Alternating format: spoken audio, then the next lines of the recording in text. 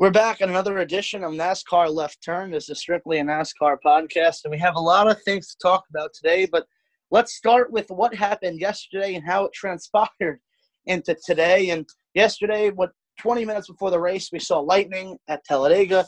They postponed the race till today at 3 o'clock, and then there was supposedly a noose spotted in the garage of the 43 of Bubba Wallace. All we do know is that Bubba did not see the noose. It was spotted by somebody in his garage or on his crew team or by his spotter. We don't know that information. We don't know who did it. NASCAR is working with the FBI to do that. That has no place in this world, has no place in sports, no place anywhere. And NASCAR showing you at the start of today's race that regardless of skin color and regardless of who you are, who you drive for, that it is one big family, and that is the beauty of America, that everybody is called together in unity. But let's talk about today. Ryan Blaney winning. It was a Penske car. They had a really good day today. You could say Team Penske had the best three cars out there. It was Keselowski, it was Logano, it was Blaney for almost the entire race, back and forth, back and forth, back and forth. They were always 1, 2, 3. They were never separated by 5 or more cars. There was 1, 2, 3 for almost the entire race, and Ryan Blaney winning that race. Noah, talk about your team right there. Obviously, you like Hendrick Motorsports because of Chase Elliott, and now you like Team Penske for Joey Logano. And your two guys did not have great days today, Joey and Chase. Yeah, I know. Joey, he was up there. He could have had a chance. Or I should ask you this question. A couple of races ago, Joey and Chase had a feud. Talk about that, too. Oh, yeah, I know. My two favorite were going at it. So here's how I look at the feud. So I am neutral on the feud, but my thing is I defended Joey because people were coming at him for saying, oh, he shouldn't have said to Chase, oh, you wrecked me, blah, blah. All he said was, you wrecked me, Chase Elliott. That's true. Chase Elliott did wreck him. That's all he said. He didn't say it was good, bad, whatever everyone was trying to make it, like, oh, that's just racing. All he said was he wrecked me, and I just thought he should apologize. I defended him for that because that was just him, that's just saying it black and white.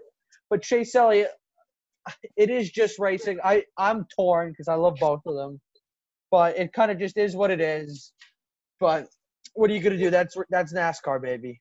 You want to talk about people that did have a couple of back-to-back good weeks? Let's talk about the rookie Tyler Reddick of Richard Childress Racing.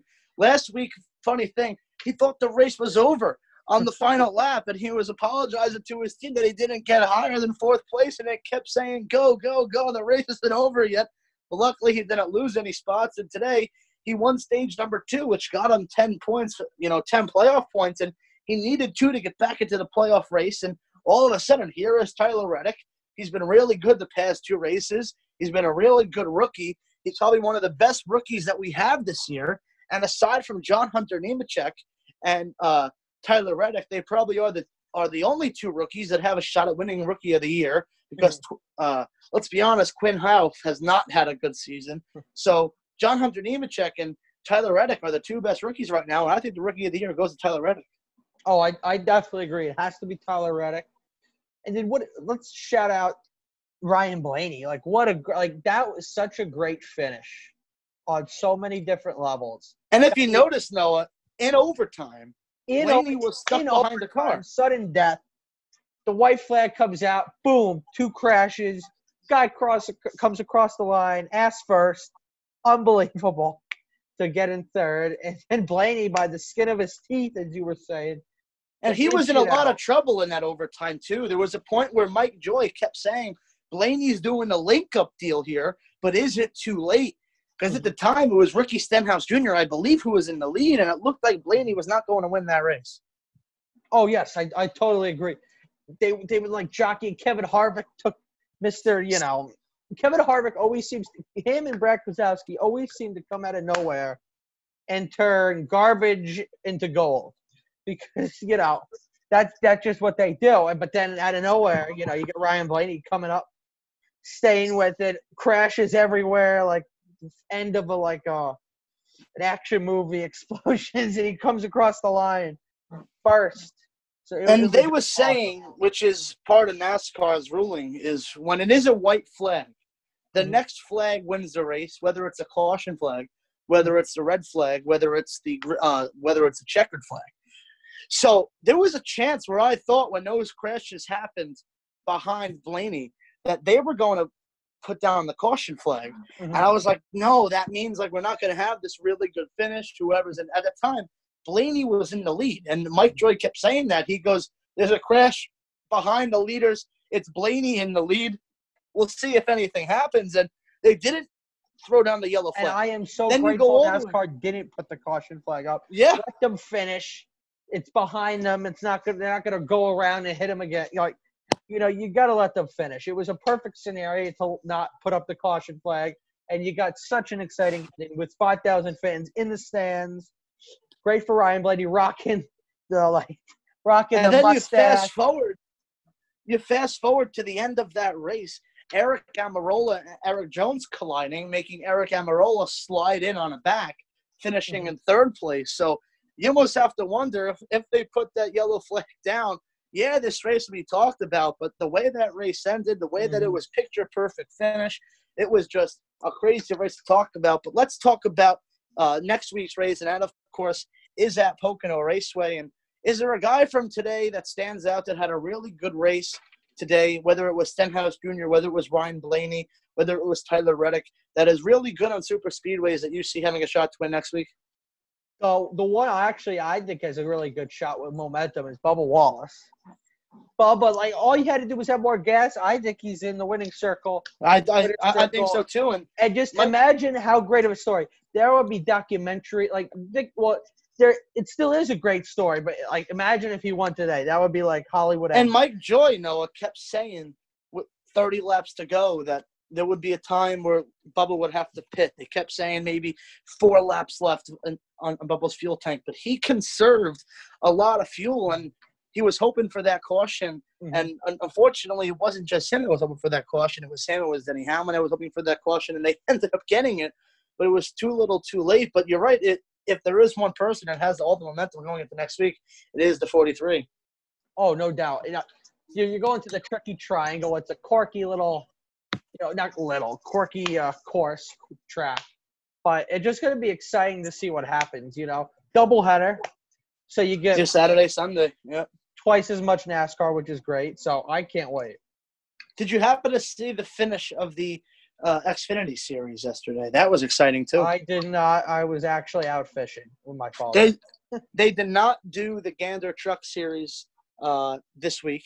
They will resume it next week. But they had the ARCA race on Saturday before the Xfinity race. And both of those finishes were insane. That there was a point, I don't know if you saw it or any of you guys listening that saw it, that there was I think his name was Michael Self in the Xfinity Series, saved himself from spinning. And then about an hour later, they had the Air Titan dryers, did the same exact thing.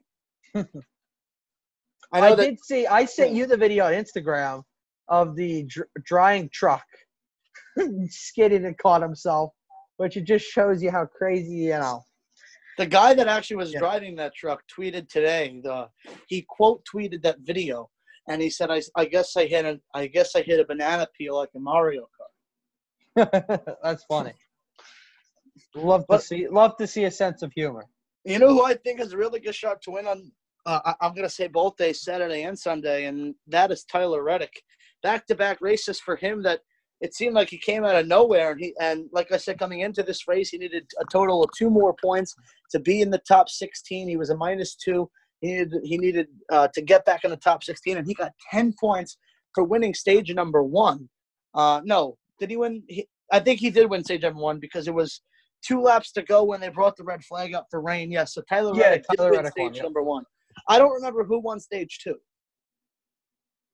Who won stage 2? Was it Blaney? I don't know. Well, all that matters is Ryan Blaney won the race. How about that?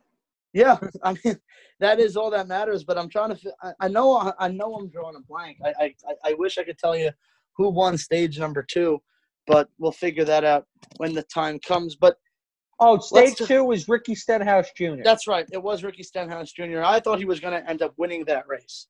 I really did. Mm-hmm. He had, especially in overtime, he had one of the fastest cars out there. And they kept saying, keep an eye on the cars that don't pit and the cars that do pit. It would have the fresh fuel. They would have the fresh tires. And sure enough, they were right. It came out to be Ryan Blaney, who did not pit. He conserved a ton of fuel. He fell back from the top three.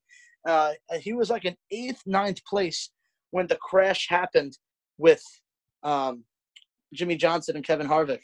So talk about that conserving fuel. He did it the right way. Him and Joey Logano, but Joey Logano ran out of fuel. And Noah, those 3 Penske cars were a pain in the asses all day for everybody else in the track. Oh, it was great. It was like watching Talladega Nights, Ricky Bobby.